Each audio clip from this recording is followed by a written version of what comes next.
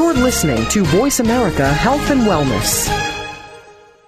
Good afternoon, and welcome to 1 Hour at a Time. Recovery begins with education, and host Mary Woods is here to educate individuals and families and provide support through the recovery process. Now, here's your host, Mary Woods.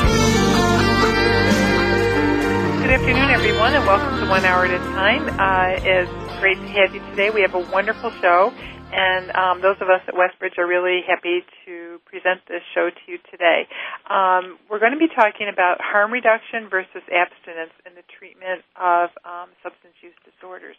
And our guest today is Dr. Tom Irwin, who is a PhD and Program Director of the Fernside program at McLean Hospital. Dr. Irwin received his training at the University of Houston in the area of clinical psychology, where he developed an expertise in the field of substance abuse treatment. Since completing his doctorate, Dr. Irwin has been on the faculty at Mount Sinai School of Medicine and Columbia University, where he participated in federally funded research activities focused on behavioral and psychopharmacological treatment for substance use disorders. Prior to his position as the program director at the McLean Center at Fernside, Dr. Irwin was an assistant professor at clinical psychology and psychiatry at the Westchester Division of the Weill Medical College of Cornell University, and served as the program director of the Substance Abuse Treatment Services at Payne Whitney Westchester. Welcome to 1 Hour at a Time, Dr. Irwin. And our show today is on harm reduction versus abstinence. And this has been a debate that has been ongoing in the profession of substance abuse treatment, I guess, since the advent of methadone. And maybe you could just explain to our audience a little bit about the debate and what is harm reduction and what is abstinence. I'd be happy to, and thank you for having me today. It's good to be here. I think there are a number of kind of critical areas where this debate has really kind of come to the forefront. And methadone is certainly one.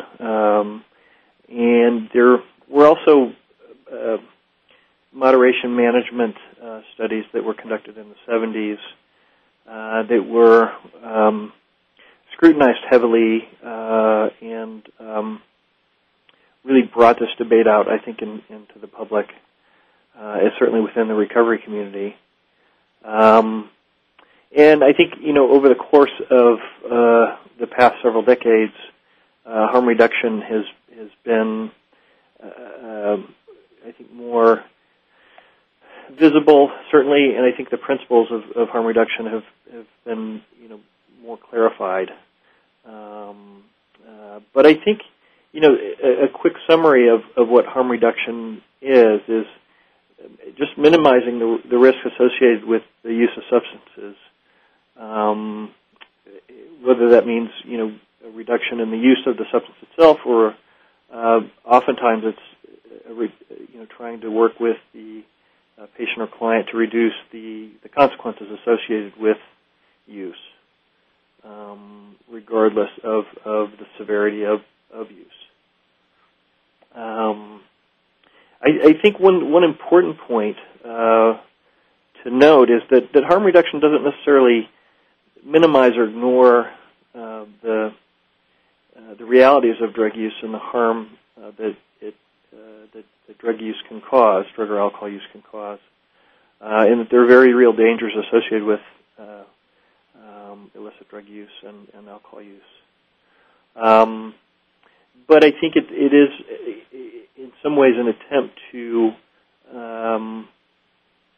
work with the client with whatever the client's willingness is and motivation and reasons for reducing quantity and frequency or the consequences.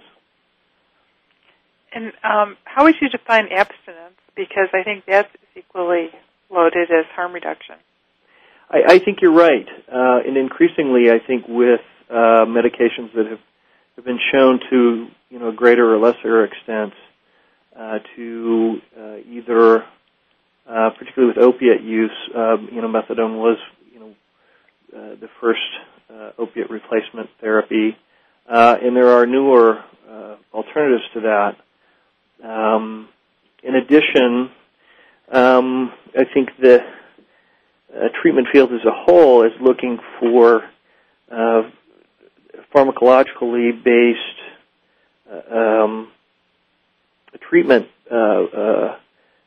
to help either someone in early recovery. So that's part of it. Also, there are a good number of people, and we could debate whether this is a good or a bad thing, but some people choose to be abstinent with one substance, but possibly not with all drugs or alcohol. And although there is a very real possibility of what we call cross tolerance, where if someone becomes dependent on one substance, the likelihood of them having problems with other substances, that's actually also debated. But abstinence is not as clear, I think, as it used to be, say, 20 years ago.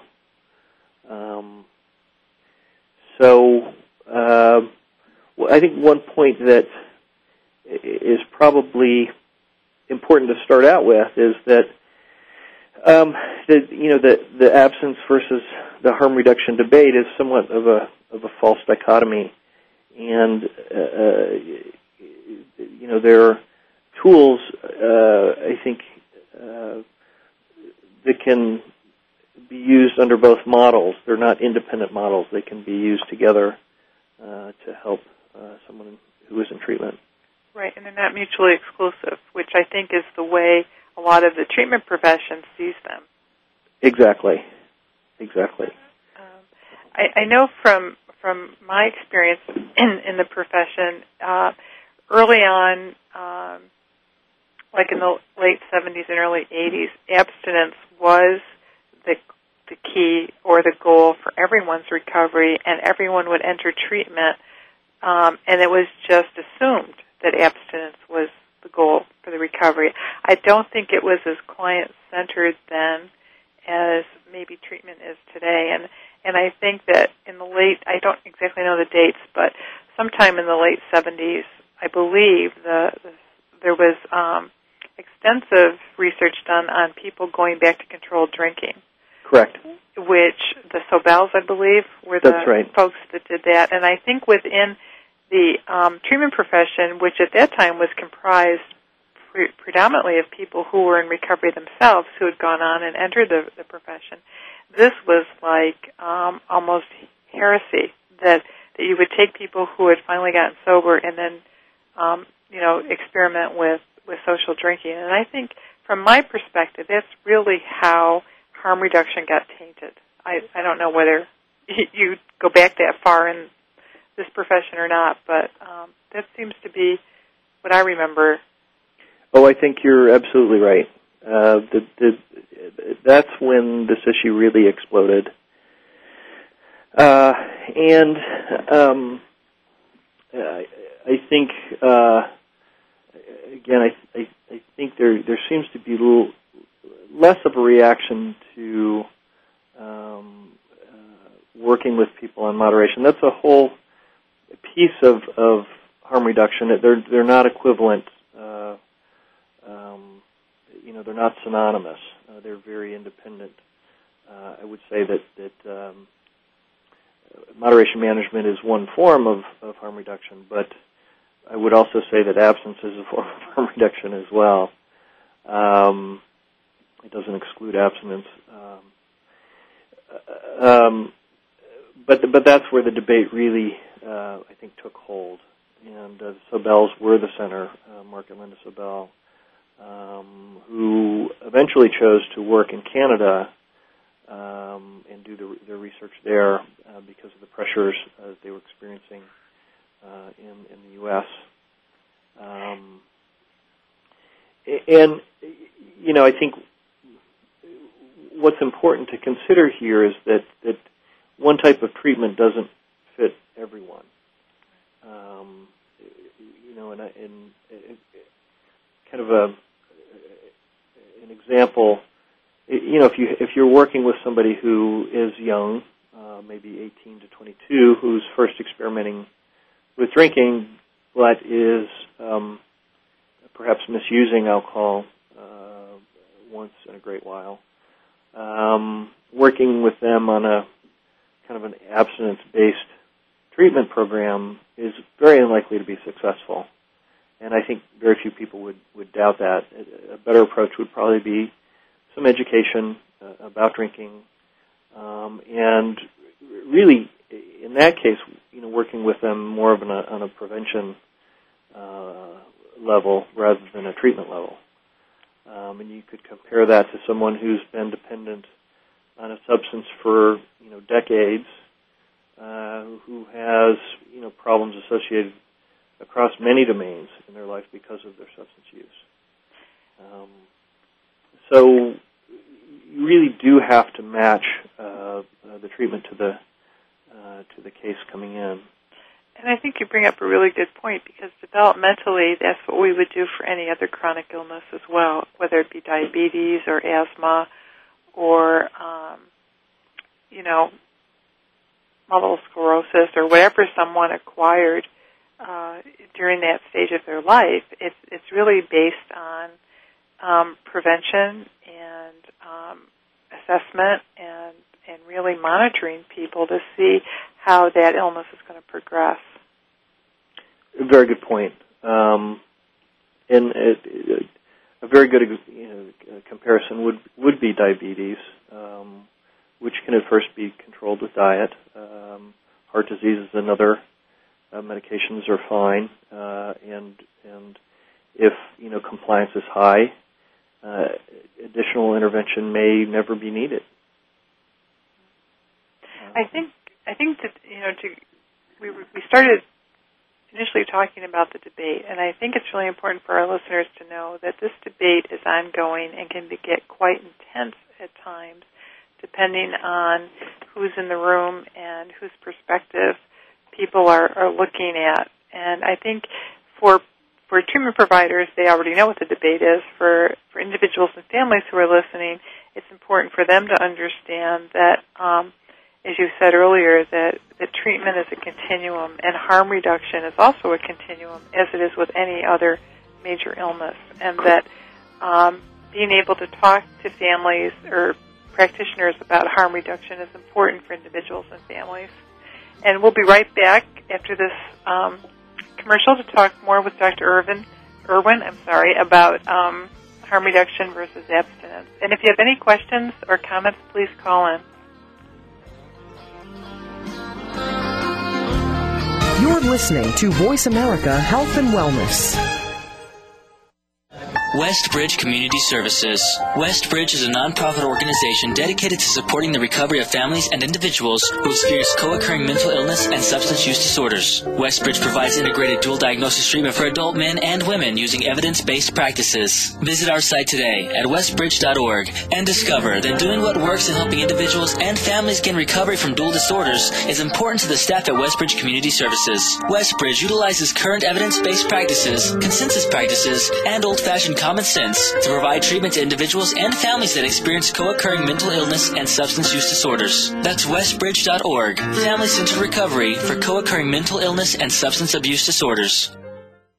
If you're looking for a better way to clean the air in your home or office, you need the all-new Ozone Light. It's as simple as changing your light bulbs. The Ozone Light looks like a normal spiral type of light bulb. It screws in most standard light sockets, but it's not a normal light bulb. It's coated with titanium dioxide. It's completely safe, but this unique coating kills most airborne bacteria, mold spores, and neutralizes odors. Just one light cleans the air in an entire room and lasts 8 times longer than the normal light bulb. If you have smokers, if you have allergies, if you have pet odors, mold, or mildew, you need the Ozone Light. It will wipe them out, and you have our word. If you're not satisfied with the way the Ozone Light cleans the air in your home, simply return it for a full refund. Here's the number to call to order. 800-380-4259, 800-380-4259. Save up to $100 now. 800-380-4259, 800-380-4259.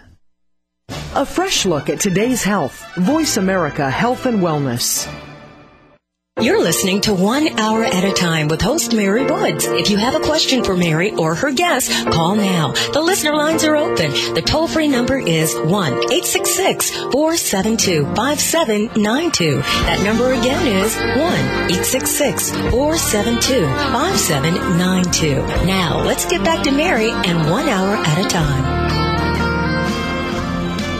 Welcome back, everyone. We're talking today with Dr. Tom Irwin, who is the program director at the McLean Center at Fernside, and we're talking with Dr. Irwin about harm reduction versus abstinence. And I think what we kind of came to at the end of our first segment was that abstinence is a form of harm reduction, and that when people are thinking about recovery and the end goal of treatment for people with substance use disorders, it's really important to look at the whole person and to look at the person's goals and be able to individualize treatment from a menu of different treatment interventions that are available today. And I would just like Dr. Irwin, if you could just talk and just kind of restate for our audience, what are the different parts of the continuum for the treatment of substance use disorders? Sure, I'd be happy to. The highest level of care certainly is a detox situation, which tends to be fairly medically intensive, particularly if there are other medical issues involved or other psychiatric issues that the patient presents with, the client presents with.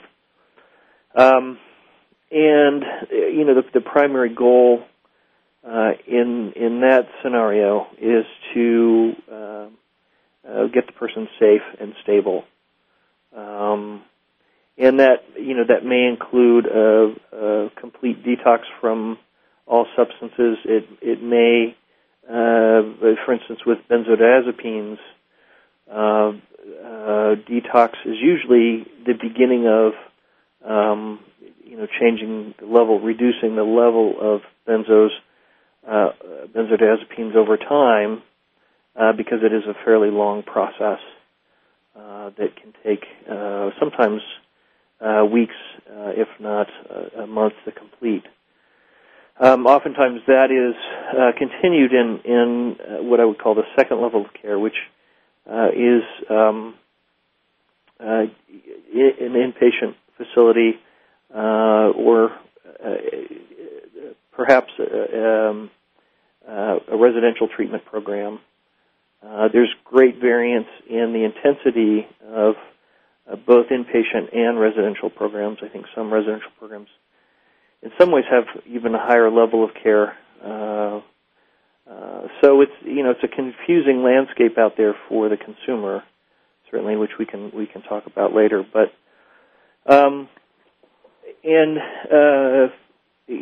traditionally, treatment has been thought of as rehab, and we see it in the media all the time. So and so enters rehab, but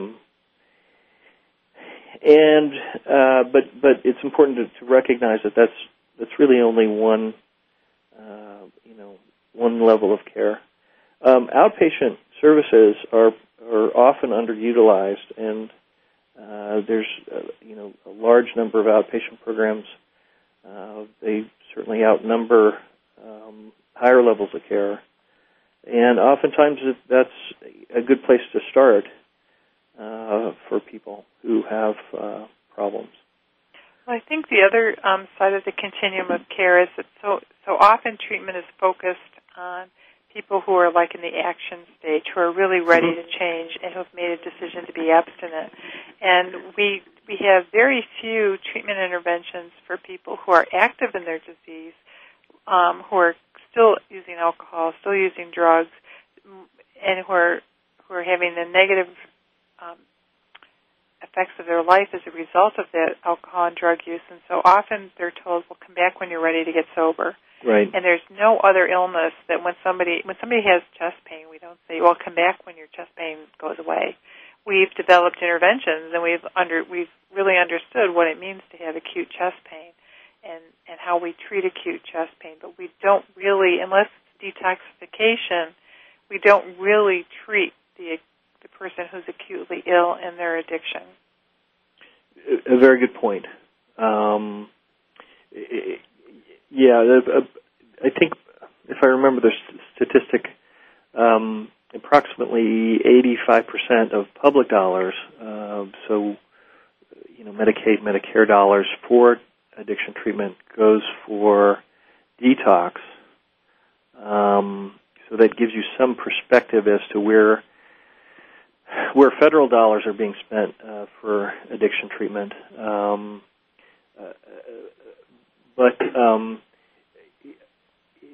And for many of those people, they're not necessarily motivated to change. They're there to get healthy again or to get on their feet. Or to get to the point where they can drink or use again. Well, unfortunately, that's absolutely true. And there isn't enough resources going towards trying to increase motivation. And in the past 20 years, there's been a lot of great research out there to suggest that the providers have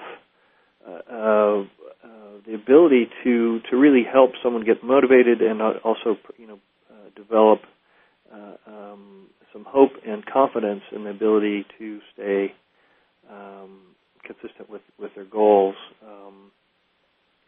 And they're underutilized generally in the treatment field. As you said, oftentimes the message to the patient is, let me know when you're motivated and then we have something to work on, which is very, very unfortunate.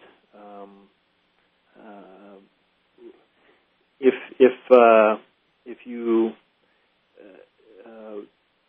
are trying to help somebody get motivated, the best thing to do is to not turn them away, but to keep them engaged, at least in a discussion about the consequences that they're experiencing.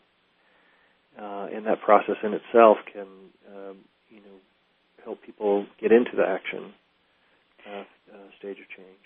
And I think this really ties into how complex the disease of addiction is and how complex substance use disorders are, that there is no quick fix, there is no magic bullet. And, we tend to look at the intoxicated individual and say, okay, detox, that's the answer. But for many people, it's just the beginning, and it's not really addiction treatment per se. It's a medical intervention that's done to help people withdraw, but it's not traditional addiction treatment. Right. And I think people get confused about that. Very much so. It is a very complex disorder, addiction, and there's so many factors that play into that complexity. In my experience as a treatment provider, I've worked with very young individuals who may have very heavy genetic predispositions to drinking, that were raised in environments where drinking was very common, and the expectation was that that they would participate in that. So there's a lot of influence, both biological influence and social familial influence, for the development of a problem. And at the same time, I've worked with individuals who may be late onset alcoholics or alcohol dependent individuals who may have been very successful and have been social drinkers for most of their lives, but in their 60s or even 70s start drinking in a very problematic way that starts to impact their lives in very, very negative ways. So onset in itself is very complicated, and I think again that's part of the assessment that programs should be doing to evaluate where do you step in with this individual to help them the best way. And those are complicated questions. And I think that part of the challenges in treating people with substance use disorders is, and it kind of goes back to the debate, is the lack of understanding among the medical profession about what addiction is, what happens to people who become addicted to one substance. I mean, the overprescribing of benzodiazepines, the overprescribing of pain medication. Mm-hmm. And I think that that's a huge challenge for individuals and families because they think, well, a doctor's prescribed this. I told them that I had an alcohol addiction or that my son has, been smoking pot. It doesn't come out of his room for days at a time. And so they give them, something to counteract that. And I think that it's very confusing because the brain is such a complex organ. Very true, very true. And in families, I'm not sure how the media impacts this, but I think you mentioned it earlier. Addiction seems to be viewed as a dichotomy, and even the terms alcoholic and addict kind of perpetuate that in some ways.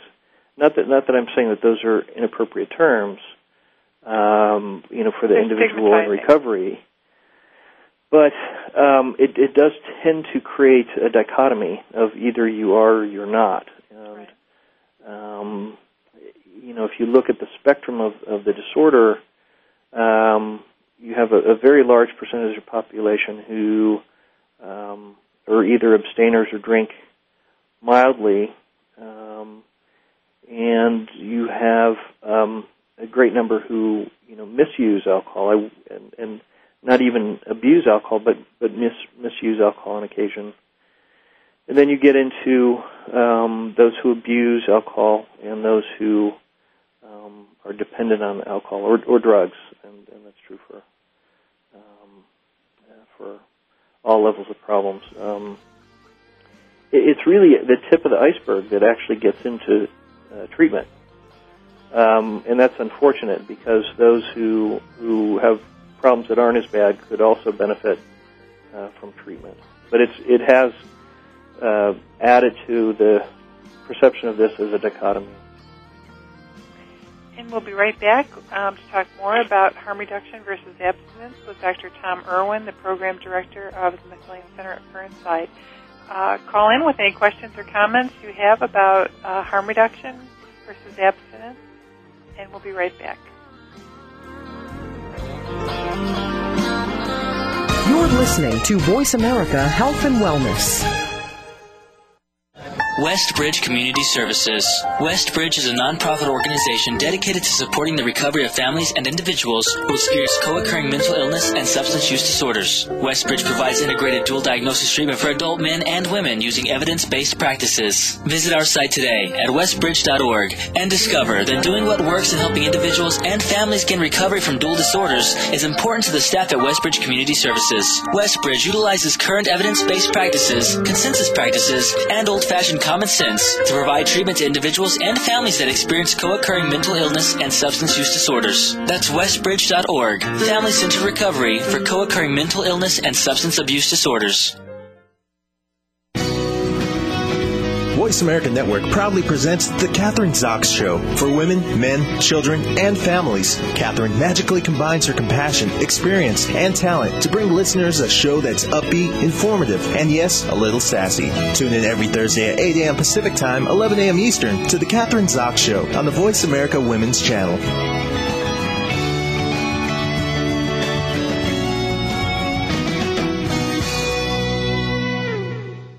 Your life, your health, your network. This is Voice America Health and Wellness.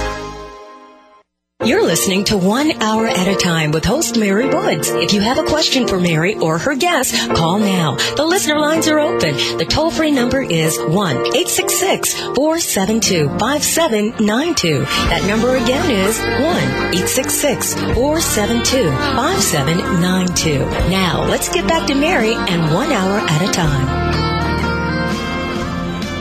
Welcome back, everybody. We're talking to Dr. Tom Irwin, the program director at the McLean Center at Fernside. And before we went to this last break, Dr. Irwin was talking to us about the complexity of addiction, and it made me kind of think about the whole idea of, we know that addiction is a brain disease, and we know that this disease can be acted out through various behaviors. Traditionally, we think of addiction in terms of alcohol or drugs or medications that are prescribed. But there are other addictions that we know and we're learning more about. There's overeating, there's gambling, there's sex addictions, there's shopping addictions, there's what we call process addictions. And I know that this debate between harm reduction and abstinence is, to me, kind of a smoke and mirrors, because I know people who have been abstinent from alcohol and drugs for a number of years, but every weekend they're out on the golf course gambling on every hole. And they're strong proponents of abstinence, but yet what they're doing every week, to me, seems the same as what they're doing to their brain by gambling on a golf hole is similar to what they'd be doing if they were taking a drink or smoking pot. And I'm just wondering what you think about that statement, Dr. Irwin. Sure. Well, it's an interesting question. I have to admit that I know more about some, as you said, process addictions than others. One thing that is adds to the complexity here is for a lot of behaviors, what's typically considered abstinence is just not possible or even healthy for overeaters or over controlled eaters. The goal generally is to have proper nutrition that's healthy.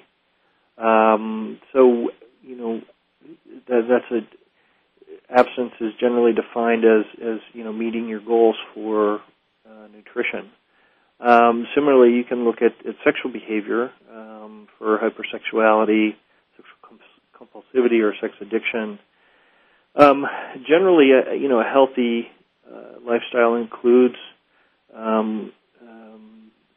sex and this is a very value-loaded area, certainly, but, healthy people have healthy sexual lives. Defining that is very, it's a loaded topic, and clients and or patients may have very different values, and I think to some extent the provider has to respect the values, yet also challenge when the values seem very, very unreasonable. So abstinence is a very difficult thing. Also related to this topic, I think, is the fact that there's really not such a thing as an addictive personality. It is one thing that's been, people have been searching for decades now. However, there are some characteristics that tend to be common across a lot of different problem behaviors, and one of those is general risk-taking. Tends to be higher in those who drink and use drugs, and I would say that there's certainly association with other types of behaviors as well. Those who have kind of extreme levels of any behavior are probably putting themselves at risk at some point, some way or another, and they may not be wearing seatbelts, for instance, as often as people who just or either abstain or use socially for alcohol or other substances. But I would also agree with you in terms of my clinical experience. I've seen that those who abstain and are very successful in their recovery from alcohol and or drugs will often step into other behaviors that can tend to consume them. I don't have a lot of data to support that, but that has been my clinical experience.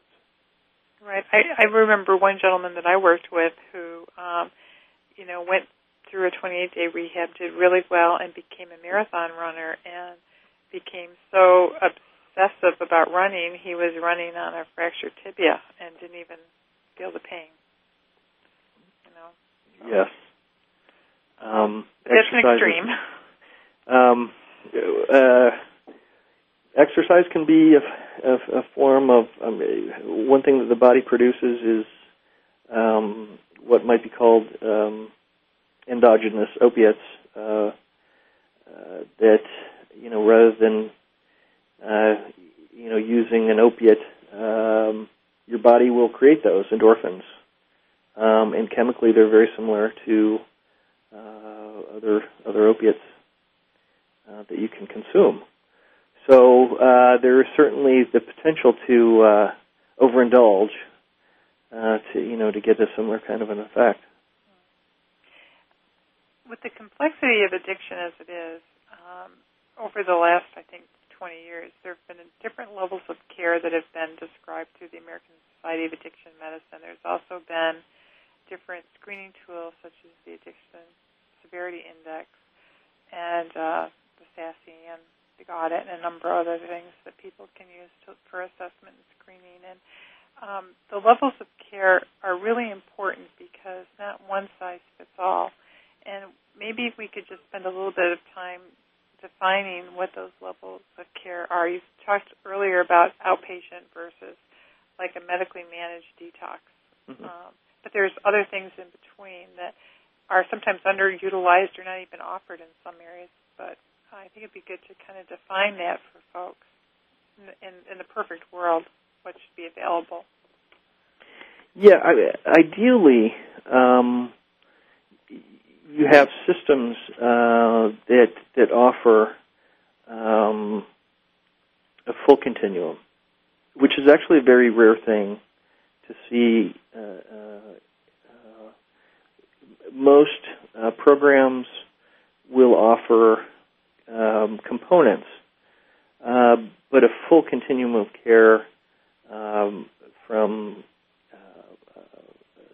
detox all the way down to individual therapy eventually it's a fairly rare thing to see. So in terms of treatment, it's usually a process of transferring an individual from one level of care in one system into another level of care into a different system, which is challenging. And also, where people enter the system, I think, is critical too, because for some, stepping into an outpatient program makes absolute sense and is the best place to get started. And if they don't do well with that structure, maybe an increase in structure, would be the appropriate thing to do. So being able to step people up as well as step people down during the course of a full treatment process is really critical. And as I said, there's very few programs that have the capacity to do that, within their own system. Well, and I think that if we use the analogy to, let's say, heart disease, where someone is identified as having, chest pain, they don't automatically go into the highest level of care upon learning of the diagnosis. Oftentimes they're treated in an outpatient capacity. Oftentimes angiograms and things are done on an outpatient capacity or overnight. So that when we think about addiction, sometimes the best place to start is with a lower level of care where you can engage someone in treatment and you can get to know them, you can do the assessments, and the pressure isn't on the person to, all right, change your lifestyle, change your friends, change everything about you, and then you can go out and be in recovery. Right. Because it's a huge commitment to enter into recovery. Recovery is a wonderful thing, but it takes a lot of time, effort, and energy that I don't think people realize until they're in the throes of it. And I don't often think treatment providers realize what it takes either. True, and I would also add to that often people who engage in treatment aren't fully aware of the amount of effort that it will take on their part to get better. Because to some extent, the perception is that rehab is a medical, a medical procedure.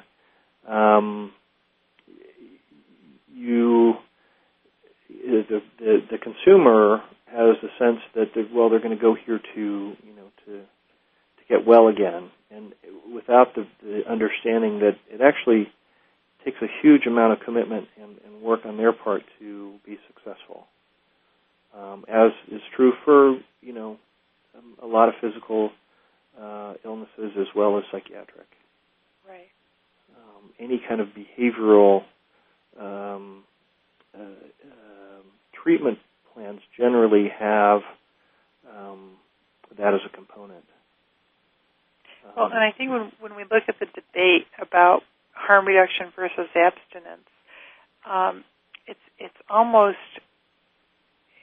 really hard to even think of anybody being in total abstinence from everything that could possibly trigger the part of the brain that's affected by addiction. Mm-hmm. If you take that to the extreme. On the other hand, we also don't want, as I know, there's nursing homes that have cocktail hours, and they're giving people, benzodiazepines, antidepressants, and then they're giving them cocktails at 4 or 5 o'clock. So you don't want that end of the treatment either. Or in the old days when you'd graduate from a therapeutic community, and on your graduation you go out to a bar and drink. We don't want that either. So. Right. We'll come back with our last segment with Dr. Irwin. If you have any questions or comments, please give us a call, and we'll be right back. A fresh look at today's health. Voice America Health and Wellness. Westbridge Community Services. Westbridge is a nonprofit organization dedicated to supporting the recovery of families and individuals who experience co-occurring mental illness and substance use disorders. Westbridge provides integrated dual diagnosis treatment for adult men and women using evidence-based practices. Visit our site today at westbridge.org and discover that doing what works in helping individuals and families gain recovery from dual disorders is important to the staff at Westbridge Community Services. Westbridge utilizes current evidence-based practices, consensus practices, and old-fashioned common sense to provide treatment to individuals and families that experience co-occurring mental illness and substance use disorders. That's westbridge.org, Family Center Recovery for co-occurring mental illness and substance abuse disorders.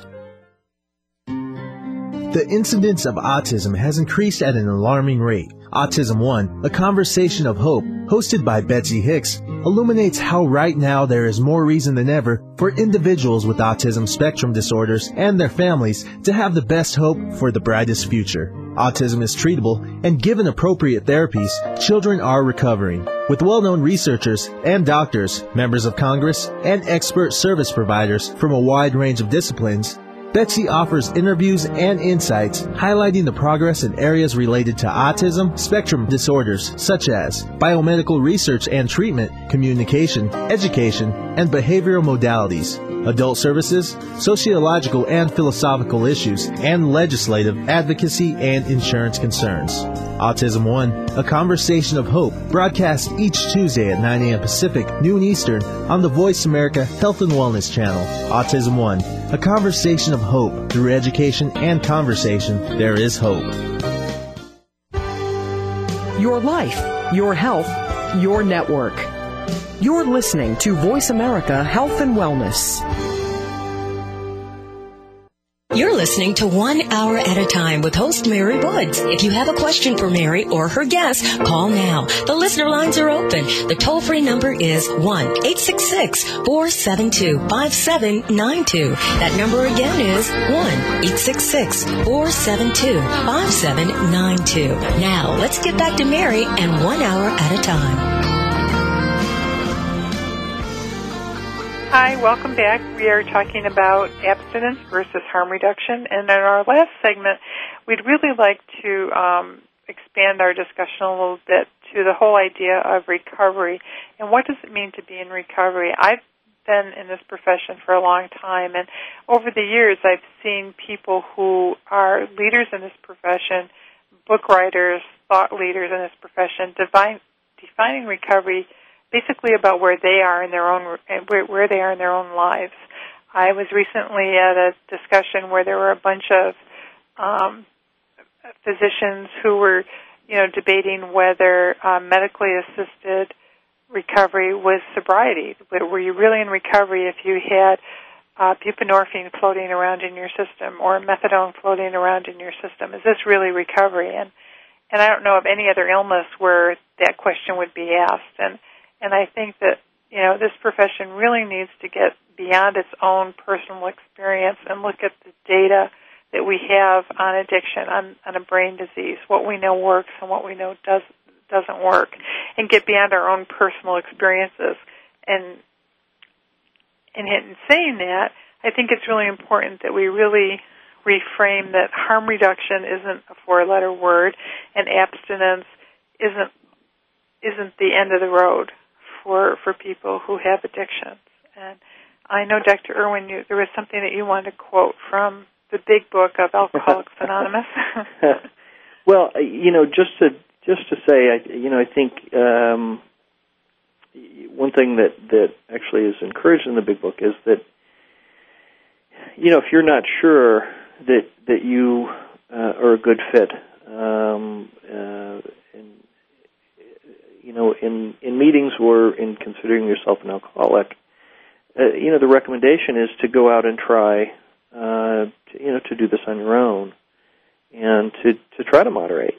And if you're successful, our hats are off to you. And if you find that you need more structure and that you need to be abstinent, come back and join us. You'd be more than welcome. And I think there are a lot of principles that the founders, certainly in the traditions, attraction rather than promotion, for instance. You want to encourage people into abstinence. You can't, promote it in such a way that or demand it. Right. It's very frustrating, but for providers like myself and for you, Mary, ultimately it is the individual who chooses their goal. And I know that I've been in a situation where, I feel like someone has a very small chance, given the complexity, the severity of their addiction and all that's associated with it. And my sense is that that moderation is just not going to be, it's just not going to work for an individual. But, all I can do is provide them with, what the statistics show, and guide them the best way I can. But their goal can't be based on my belief.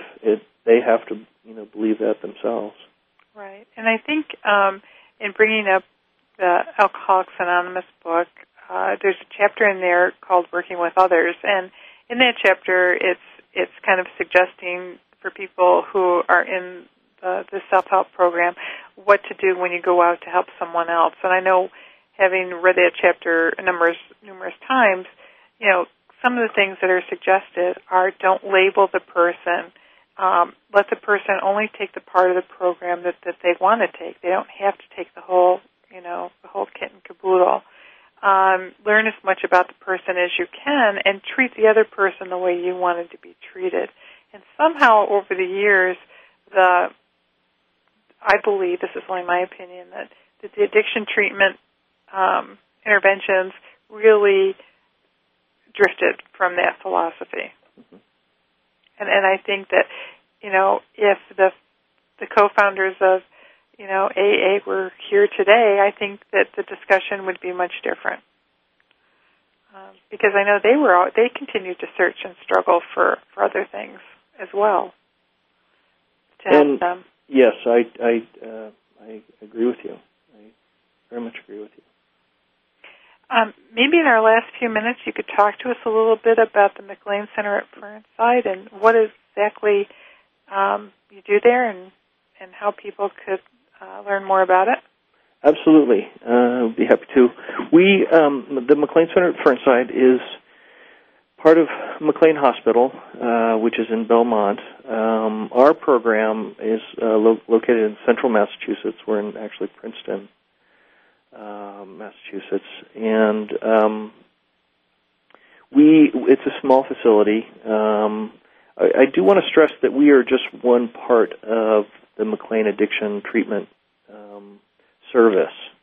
We actually have 2 residential programs. We're one of 2 programs, well, actually 3 programs, if you consider the program that is on campus as well. We do have a detox service available on campus and outpatient services as well. And we do, not to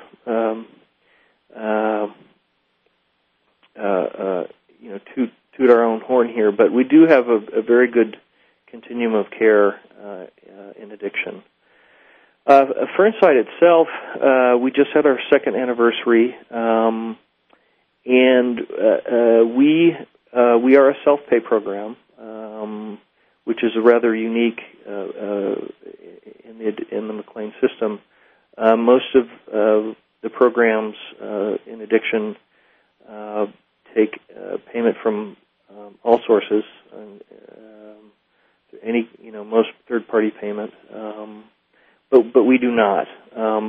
In doing that, we're able to offer a very intense program. Our staff-to-patient ratio is very high. We do a lot of individual work, and we specialize in dual diagnosis, so people that have addiction as well as other psychiatric issues that they may be having problems with. We do a lot of individual therapy. We have very intense psychiatric coverage here, and it's a comfortable place to do some very hard work. And that's one way to describe it. I feel very fortunate to be here. I think it's a unique program. We're affiliated with Harvard. The professional staff, myself included, are Harvard faculty, and we get to draw on a lot of the expertise, not only within the McLean system, but also other teaching hospitals of Harvard, for consultations and assessment purposes. And do you treat people that have eating disorders or gambling addiction? We have. We have an eating disorder program at McLean. So if someone is primarily having an issue with an eating disorder, we would first consult with the McLean Center, is the eating disorder unit at McLean Hospital. But those disorders, or addiction and eating disorders, are often seen together. So we have treated that as well here. So how would people contact you to find out more about McLean Center at Fernside? Well, our phone number out here at Fernside is 978-464-2141, and they're welcome to call. We have a website through the McLean Hospital, McLean.org. So those are 2 good ways, and probably the best ways to get a hold of us. Thank you, and thank you so much for participating in our show today. I think it was a great discussion. Thank you, Dr. Irwin. Thank you, Mary. And we'll see everyone next week, or we'll talk to everyone next week on 1 hour at a time. Have a great week, everybody.